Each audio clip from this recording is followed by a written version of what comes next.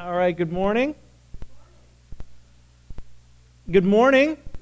All right, we got to wake up a little bit. I know we don't have bright lights or flashing or anything for you today, but we got to engage mentally. We're doing some harder work, as you might be able to identify as we've been working through this series. There is more paying attention, but it is all about living, and it's all about coming together as a church in unity, and there's amazing things in that, but we're going to have to engage. To do that, we've got some handouts for you again. There are some still left over here if you didn't already get them. There's pens that you can use there. We've got notes on the screen. You can follow along in your web-enabled smartphone as well. The free app called YouVersion. Look under More, and then there's Live Events. Search into one, and you can follow along from there as well. We love the fact that you can get in the habit of having your Bible with you wherever you go. You take your phone. We're all very good at doing that, but you don't often think that what you're doing is giving you a connection to God. And so we want to take that phone that you're already used to having and give an identification for you, a connection that your phone has your Bible on it. And that Bible can be read at any time, any amount of length as well. It's not about reading for an hour and a half every day. It's the connection points. We look for those connection points that bring us back to God. We need to get back in the connection. And it's not just about once a day. If you can do it a couple of different times, it can really help you. Okay, so we have that stuff for you. We're working on gifts. And so this idea we're going to come to today is the start of some unwrapping. So before we do that, pray with me, please. Kind Father, I thank you that you are with us on this process. You have set these things in motion. You have set up a system whereby we work with you in partnership to make a difference in this world. Thanks for thinking that we were worthwhile. Thanks for choosing us. Thanks for believing in us. God, we trust you, and we long to see what you will do in us and through us. And so as we start today in this kind of a way, God, I pray that you would speak to me, and I pray that you would speak through me. I am looking forward to the opportunity that I will have later on to engage in some way with someone that you have brought on my path. So for my friends, I pray the same thing, that today you will speak to them, and that you will give them the awareness that you will be also speaking through them. They need to be ready for that. Keep them alert. Awaken them, we pray, in Jesus' name. Amen. So we started this series, and we have been trying to build a foundation at the start of spiritual gifts, what they are. And before we got to any of the spiritual gifts, we spent a little bit of time looking at the difference between spiritual gifts and natural gifts and acquired gifts. They're not all the same thing. So what are those things? Go back to week 1. God chooses gifts for every believer based on how he wants to use those people. That means that the gift that you've got is the one that God chose for you. It's not one of those things you go, wow, I'd really like to return this. I'd like an upgrade. I'd like a better one. You know what? This is the one that God gave you, and the function works together. There's not that sense that there's an importance ranking. They all work together and are all essential for how things are going to go. We have no choice in what we are given, but we will be held accountable for how we use it or don't use it. And for most of us, the reality is, and not just you, but kind of a North American thing, probably a church-wide thing, the vast majority of people have no idea what their gifts are, and even if they did, they're not consciously engaging the use of them. And that's something that we need to be accountable to God for. He gave us these things for the building up of one another, for the building of the church. And if we are not using our gifts, then we are choosing to remove something that God has given for the benefit of all. And that's a significant thing. We talked about the relationship with the fruit of the Spirit to spiritual disciplines and to spiritual gifts. Spiritual fruit of the Spirit is the character that we have, the way that God is moving in us. And without that character, our gifts can get us into real trouble. They can mess us up because the character of Christ is what draws us to people. And it focuses us so that we don't get crazy on it. Spiritual disciplines are a way that we help to focus our minds and our hearts on God. And so as we pursue the spiritual disciplines, they enable us to connect better with God, which enables more of the fruit of the Spirit to be displayed in us. And so that when we use our spiritual gifts, they are being managed, regulated under the right power and spirit. So that was what we've done in the last couple of weeks. Then we focused on humility and character. Specifically, last week was the idea that the way that we are is so key. So what we're asking for this series is because it is so, I think, foundational to what we want to do as a church, to understand the way that we want to live, we're asking that you would try and keep up. So if you've missed a week, go back and listen to it. They're available on the podcast. You can get it through our website or through iTunes. We have had 2 weeks so far. The first one is, what is a spiritual gift? The second one was about character. They don't sound like they're spiritual gifts, but without those two, we can't go forward well together. And the idea is that we would go forward well together. We're looking for common language, the way that we would speak the same words, because many of us grew up in different places, different traditions, and there's different views of those things, and we use the same words, but our definitions are all different. So what we want to do is come to this place where we would have a unified understanding. Together, this is what we know, this is what we understand, and this is what we will practice. So that when somebody else comes in who wants to join us, we can say, hey, this is what we believe. Why don't you check it out too? Get involved in the whole package so that we can do that. All right, so this will be a change. We've had 2 weeks now where we have spoken about spiritual gifts, but we haven't spoken about spiritual gifts. You know what I mean? So I thought today what would be a great idea is, what if we actually talked about spiritual gifts? All right, so to do that, we're going to start by not doing that. A couple of things just before we get into that. Questions. Some of the questions that are out there that bring up this, and the first one is that there are questions about what's important and what's not important, and different traditions have different statements that they have made on this. So the first thing I want to tell you is that I believe God gave them. So all churches need to use all three types of gifts. That's why they were given. They weren't given for some, but to all. Without all the gifts, the church will become lopsided. If you think of a three-legged stool and you take one leg out, it's unbalanced. It doesn't work properly. That stool will lean. It will go in a direction. And if we were given three streams to work with, we should work with three streams. That's what God had in mind. He has the plan in place. He's working in partnership with us to accomplish His mission. If we don't use the tools that He's given us, we are missing out. So the first group of gifts that we're going to look at are called love gifts. And love gifts manifest the love of God in very practical ways. The next group of gifts, broad classification, we would call them word gifts. And they clarify the nature, the actions, and the purposes of God. The last one, power gifts. They demonstrate the power, the presence, and the reality of God. Love, word, power. All three groups of gifts are necessary, and they were designed to work in partnership. There is no gift that was better than the others, but what we do have is a way that they work together. So it's not about what's more important, right?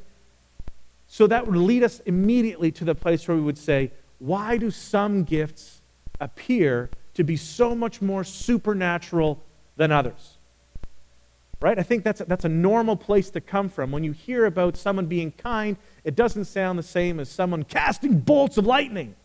Right? Not that there's a gift of casting bolts of lightning, as far as I know. But some feel more supernatural. And aren't some gifts really just natural and some gifts really supernatural after all? Isn't that the way it really is? And my answer to you is an important one, because the answer is no. And because it's a whole mindset that comes into that. Because of the nature of our movement, we have never been about the idea of the separation between the natural and the supernatural, to say as if they are not one package. They're not one or the other. And so when we do that, we make that separation.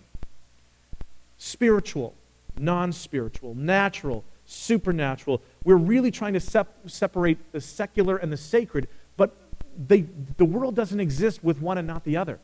They exist together. This is the way that we live, and we believe that they form one reality and not two alternate realities that we sort of bounce between. We are about the integrated worldview, which is the natural and the supernatural overlap. They coincide. They exist together. And the most central part of it, of that belief, comes back to the hypostatic union. You all know what the hypostatic union is, right? It's a great thing to be able to say. You'll go out, it's a Christian kind of thing, all right? So don't go dropping this on your non-Christian friends. They'll just think you're weird. The hypostatic union is another way that we describe the incarnation. You remember what the incarnation is? God, all of Him, wrapped up in flesh. Fully God and fully man at the same time. This is what we celebrate at Christmas, this amazing thing that God somehow put all of God inside a human.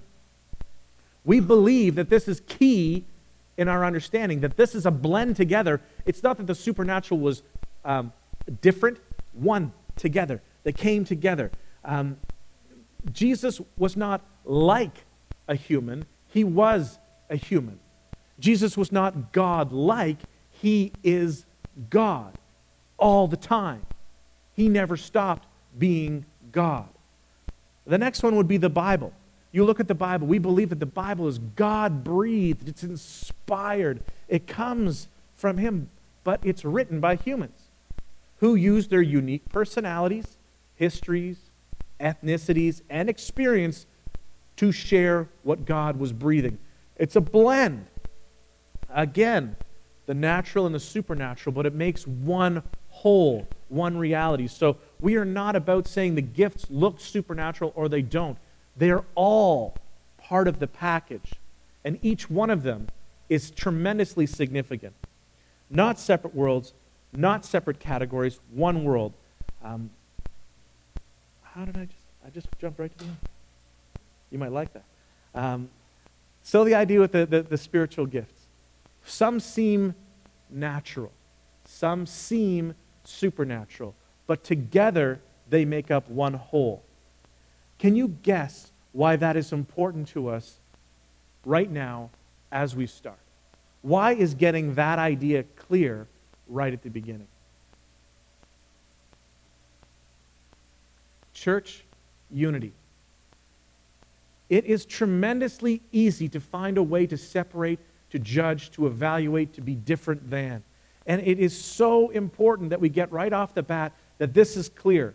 When you use gifts that don't look supernatural, if that's what God gave you, if that's what you are, it is not hard to say, well, I'm not as important as somebody else. And we look at that and we say, if I'm not as important, then God doesn't value me as much. I am less significant. I don't matter. And that is not the way that we are to be at all. You can also be tempted to say stuff like, well, that person knows Jesus better because of what they do. How can I compare in my spirituality when I look at Miracle Bob? Look what Miracle Bob can do. Whoa, he must be closer to Jesus. Dismissing, of course, the fact that God works in and through us. And so Miracle Bob's role is smaller than God's role, right? Miracle Bob's role doesn't have more of a sense of importance or value than yours does.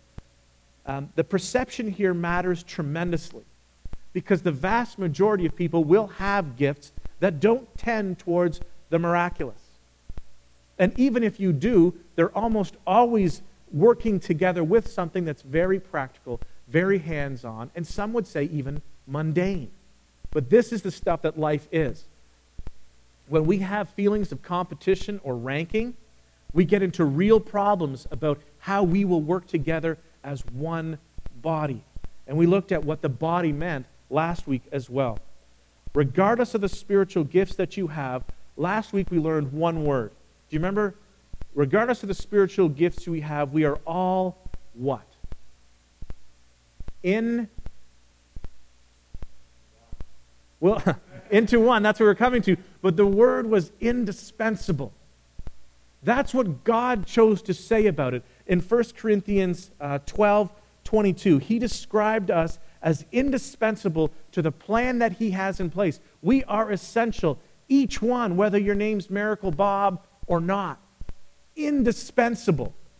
And by that, there wasn't a ranking of more indispensable, less indispensable. It's just indispensable. So we start on the same place. All the gifts are going to look different.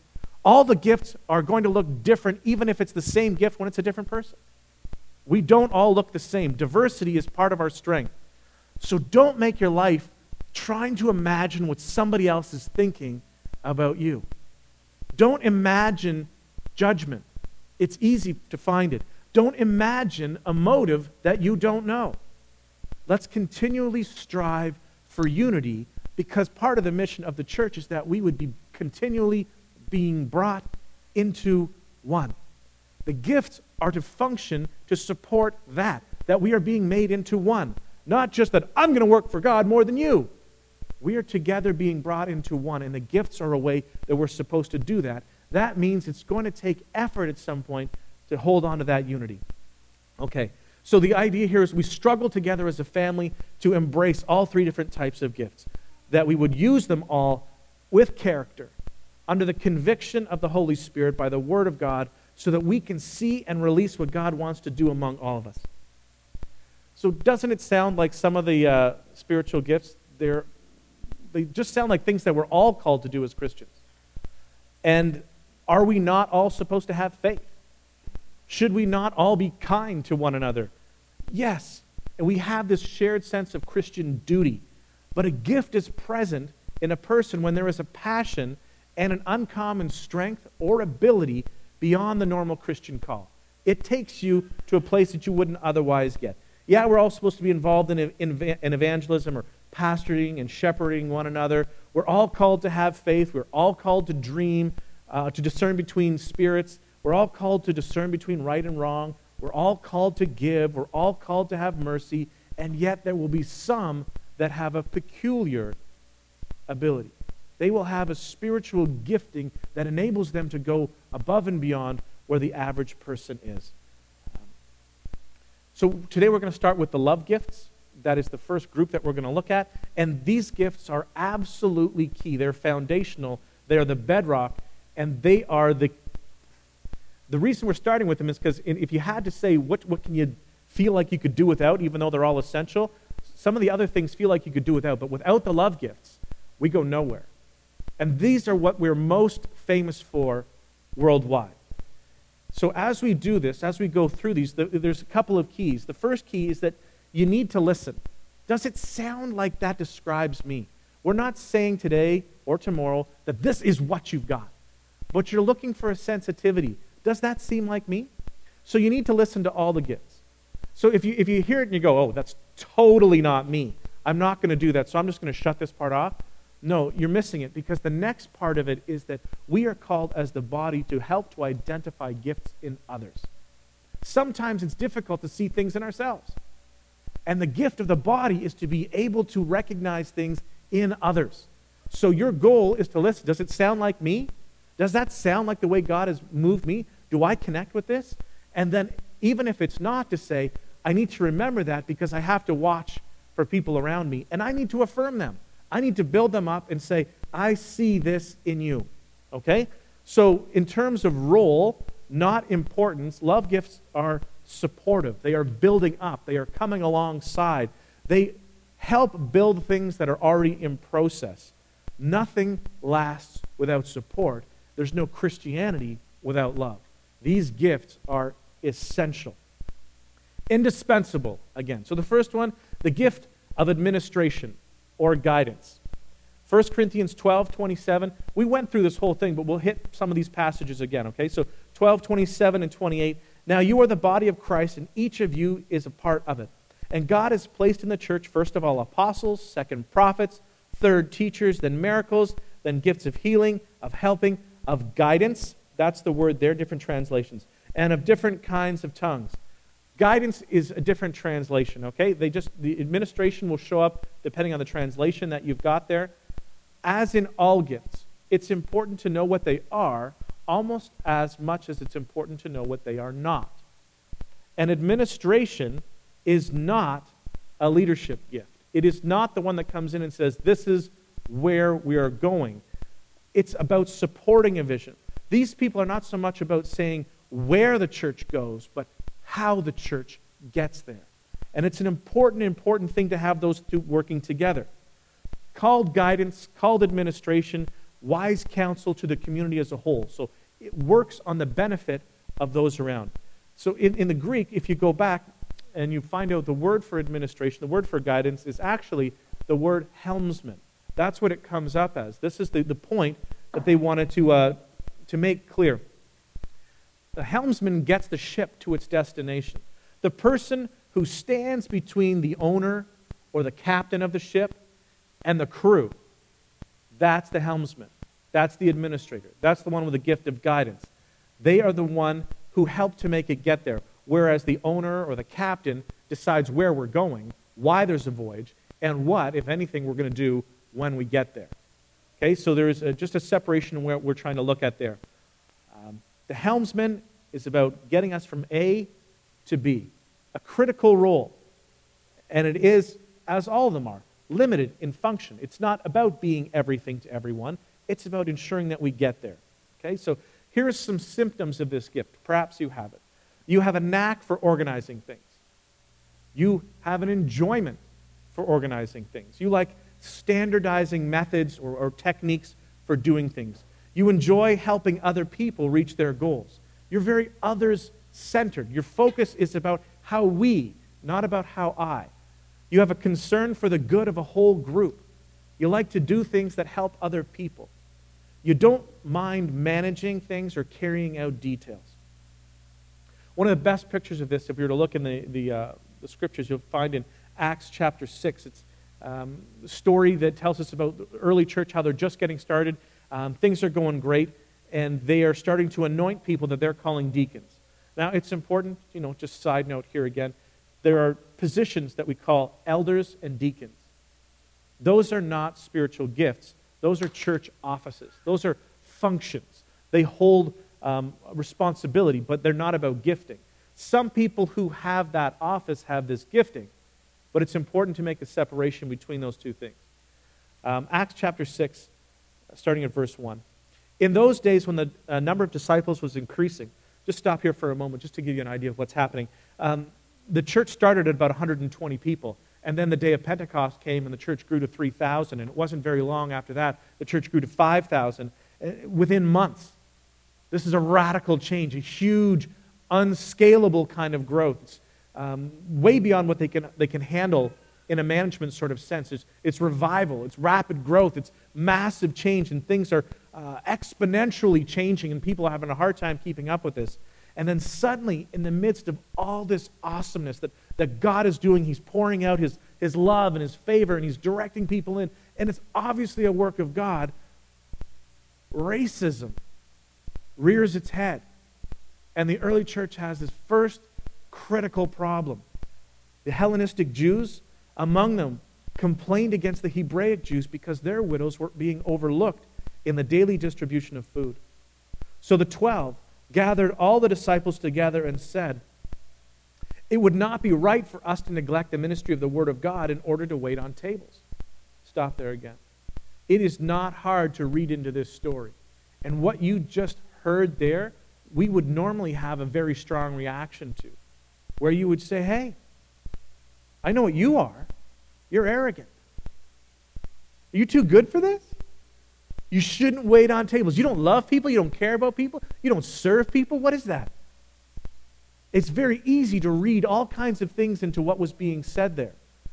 Reading in intention is dangerous.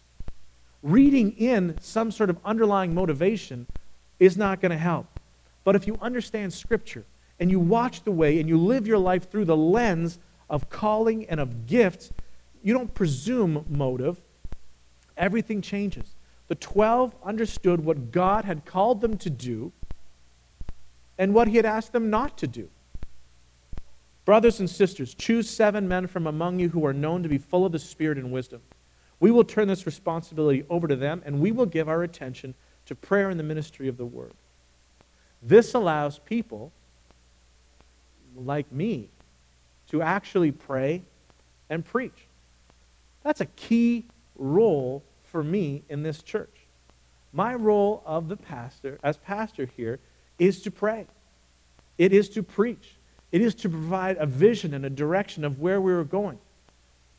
That's a big part of what I do. It's not the only things I do. I do other things as well. But that's a big part of what it is. Now, when you come to church, it's easy to bring with you what you remember. You know what? Because I knew somebody before who had the name pastor. I know that title. And you know what they used to do? Whatever they used to do, you sort of take with you and you add to somebody else. You say, well, that's what you should do. And the other way we figure out the job description for a pastor is to sort of think, well, what do I think you should do? Well, I think you should do that. Therefore, you should.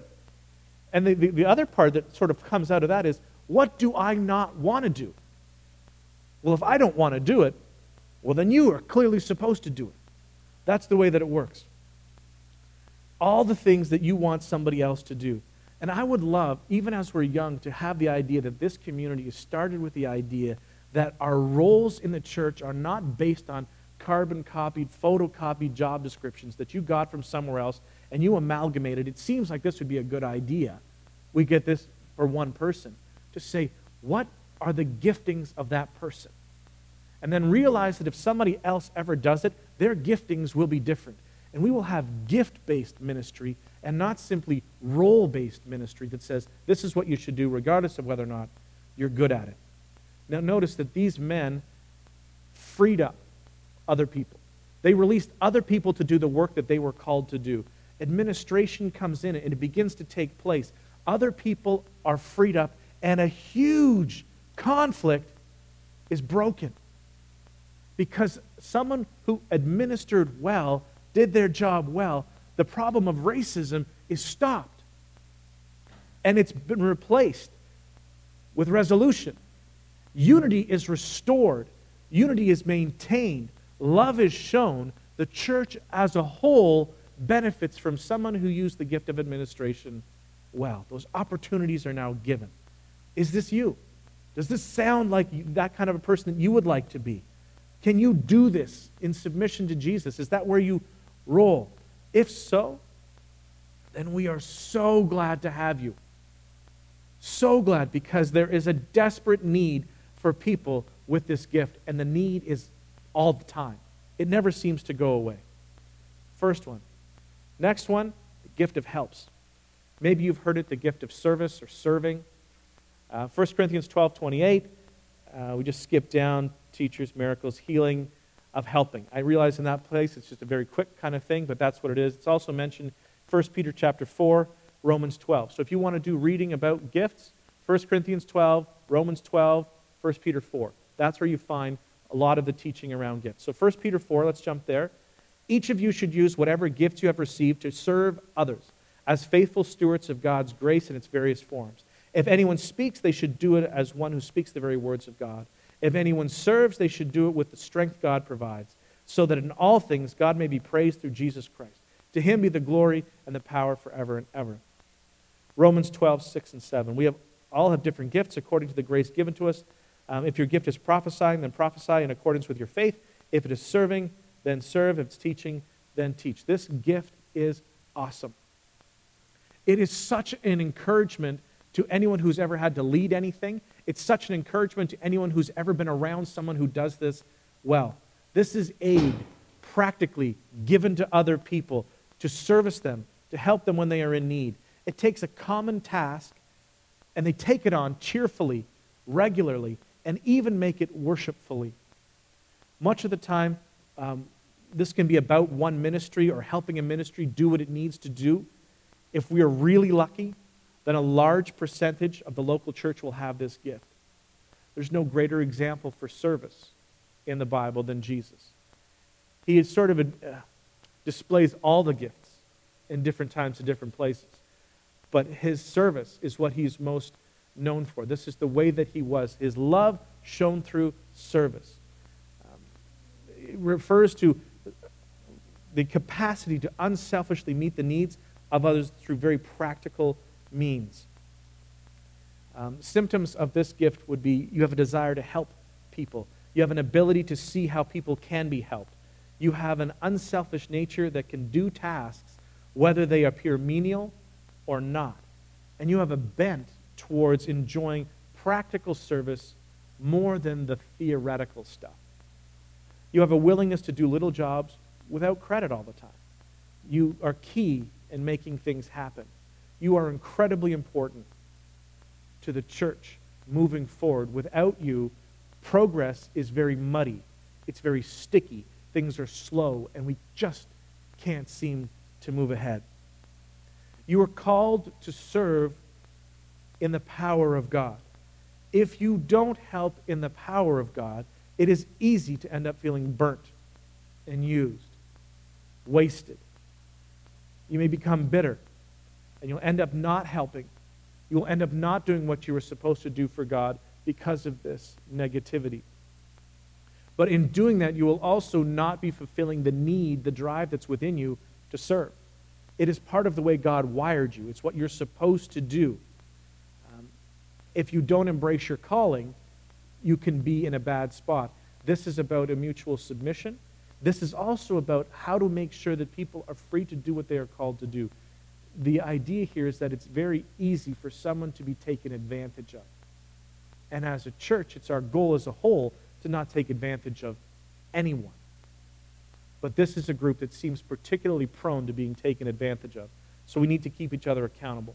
One of the keys to using any spiritual gift is that you will find joy in using it. See, the idea of being a servant is not that you're just more of a slave mentality. It's that what you do actually makes you feel like you're connected to God. I made a difference. I did something that was important. I feel joy. And joy is a way that you can monitor yourself. How am I doing with my using my gifts? Joy is one of those things that shows up that is like a status light that comes on to say, my connection with God is good right now. I'm running at 4 bars. I know that the connection is good because I'm experiencing joy in the midst of all this other stuff. Did you know that Helps has a cousin? Cousin to Helps would be mercy. The gift of mercy looks sometimes like the gift of Helps, but they're different. Romans 12 tells us again, if your gift is to show mercy, then do it cheerfully. An old word that we have forgotten, we don't use much anymore, and we only hear it in a negative way, but it used to have a very positive meaning, would be related to mercy. It's pity. Pity in the most positive sense. It's compassion. Because of where you are, I want to help you. I want to show generous favor to people who are in serious distress. It's not an emotion, it's a deep calling. It's a divine love under the power of the Holy Spirit in the name of Jesus, which will bring glory to God the Father. Never done with a sense of duty, anger, or a scowl. If there is a legalism or if duty is in your heart, then there is no joy in the service. Joy, again, is that key marker to tell you this is God indicating to you you have a connection. You're on the right path. We are partnering well here. This is how your gift should work. So one of the differences between service and mercy is that service quite often works with a ministry or a specific thing, a group, moving them in a direction, whereas almost always mercy works in a one-on-one kind of scenario, that I have compassion for this person in need and I will help. People with the gift of mercy are able to go where other people are leaving. People who, with the gift of mercy, go to the people that are harder to be around because they're full of need. And they're filled with compassion. They don't look at people and say, what's the problem? They don't look at other people and say, why are you in my country? They don't look at other people and say, why don't you get a job? They look at other people and they say, how can I help? The mindset is just different, and they're running on the Spirit of God in there. You will tend to be drawn towards the ill, the prisoner, the blind, the foreigner, the grieving, the mentally ill, the shut-in, the uninvolved, the aged. The gift of mercy brings out kindness and compassion, not just a program, but a lifelong calling. A great example of this would be in one-line verse. Acts chapter 9, verse 36. Tells a big, big story in one easy spot. In Joppa, there was a disciple named Tabitha. In Greek, her name was Dorcas. It's a good thing my kids aren't here because they have a hard time respecting that name. She was always doing good and helping the poor. What a way to be remembered. Always doing good and helping the poor. And other translations say that she was full of charity. She was giving alms. The original translation was more like she was always involved in mercy deeds. That's what she was known for. Last gift we're looking at today is giving. This is the gift that most people are afraid to catch. They're afraid that by sitting close to someone who has the gift of giving, it might rub off on you accidentally. It's the one that you hope your spouse doesn't suddenly get. And you say, give me back all my stuff, because as soon as I get the gift of giving, I lose my mind and everything that I've got. Romans 12:8, if your gift is giving, then give generously. People with the gift of giving have a real sensitivity to God, and they want to channel the resources to help others. They can give money, they can give resources, and they do it with that key word again. The key word is joy. In doing this, they find joy. They sense that my connection to God is being made. I have 4 bars. I'm receiving well from Him. I enjoy doing this. Let's be clear, though. Really clear. All Christians are called to give, and to give sacrificially. This is not one of those things that says, I don't have the gift, I don't do it at all. We are all called to do it, because in giving, we don't just say, it's a number that I have to hit. I have to hit that number, that percentage. I don't do this based on my tax receipting. Nice perk, but that's not what it's about. We're all called to be generous, the wealthy and the not as wealthy. There's a place that we are in this to exercise our faith, and perhaps more important than that, to demonstrate the lordship of Jesus Christ. Jesus is Lord. He is Lord of everything. He is Lord of all parts of us. So this message is for children, it's for teens, it's for college and university students, it's for adults, for young adults, for medium adults, for old adults, for ancient adults. It's for everyone. This is a calling for us all Christians regardless of maturity. This is entry-level and advanced-level Christianity. Each of us is called to give what we can and to live sacrificially to participate in the mission of God. We are called to give regularly, to embody our faith, and to declare time and again that Jesus is Lord, my money is not. We submit all things to His control and watch as our lives are taken under His wing, that He brings it about. Our faith grows because we see again that our God is faithful and He will provide. An unwillingness to give anything is a lordship problem. It's not a money problem, and it's not a cultural problem. It's a lordship issue. It's a love issue. Do you believe that God will abandon you as you try to follow Him, as you try to submit to Him? Does that make sense, that that's what He would do?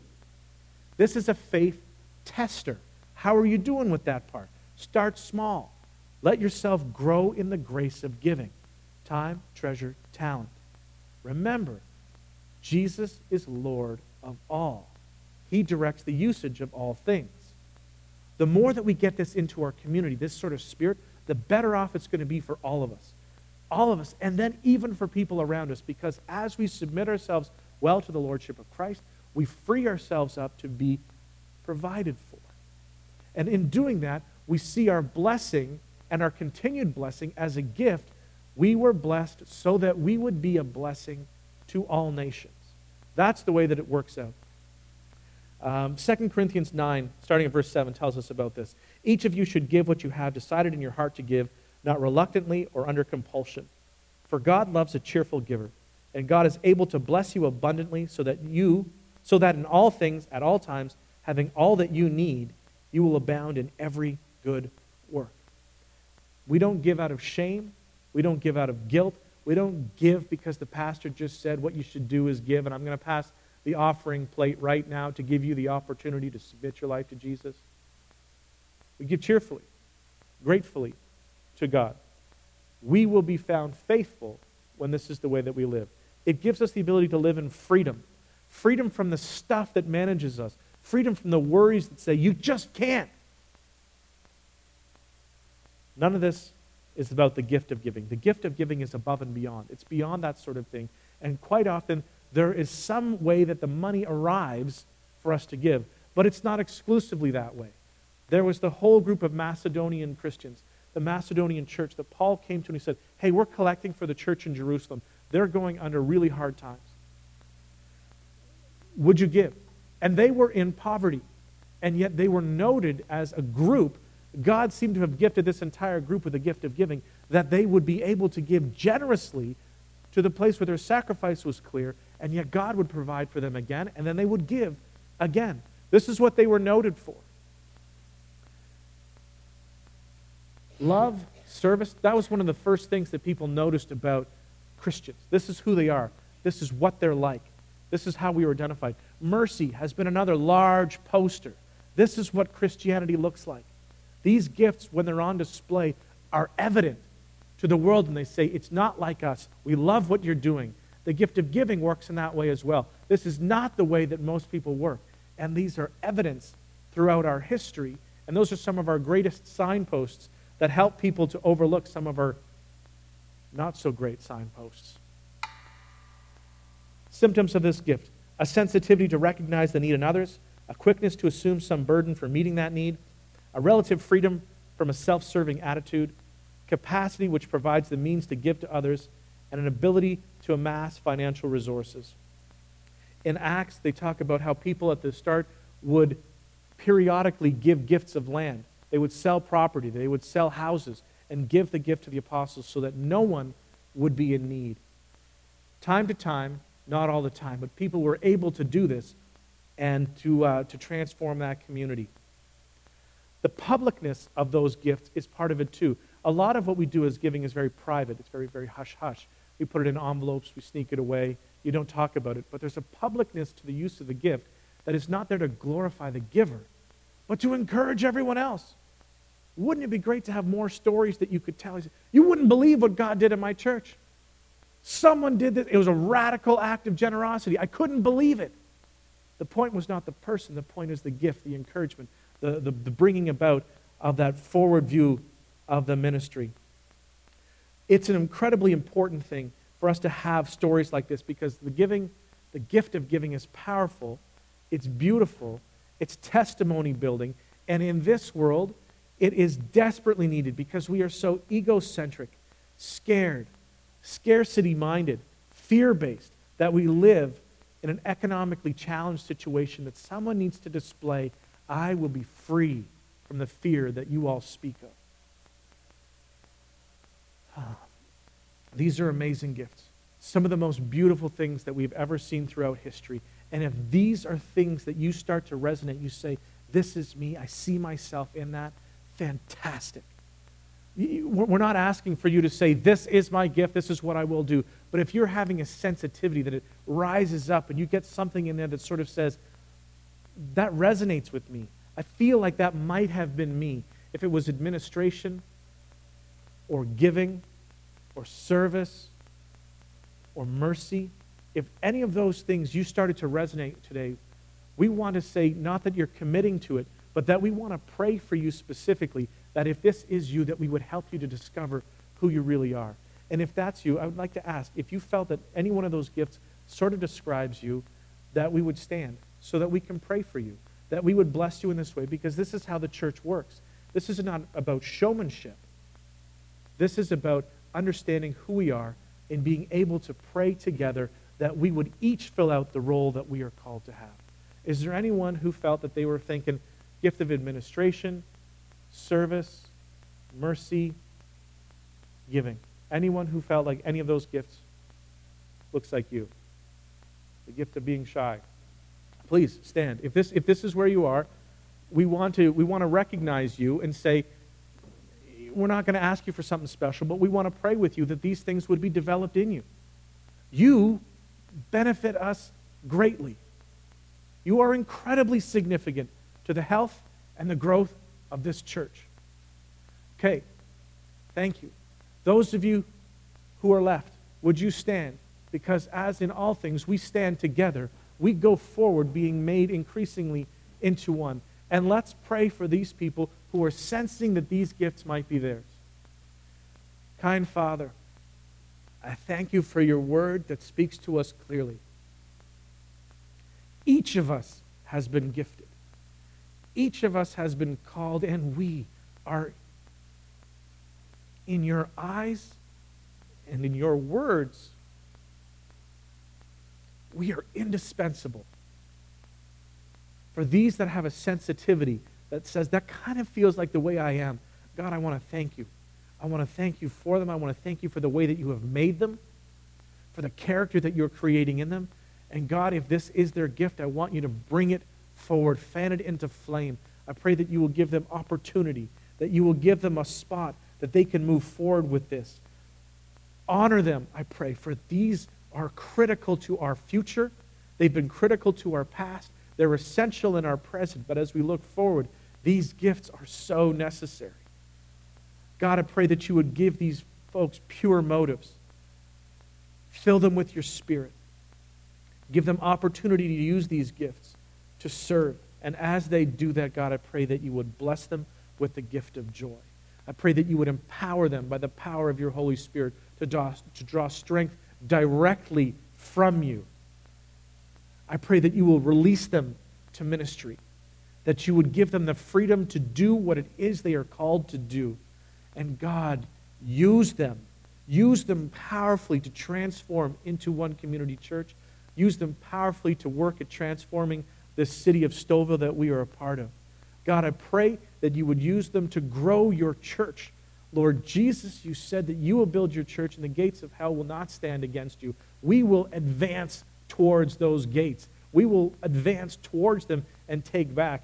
We're not trying to stop you from, or stop Satan from advancing. We're trying to move forward and take back ground that he has already claimed.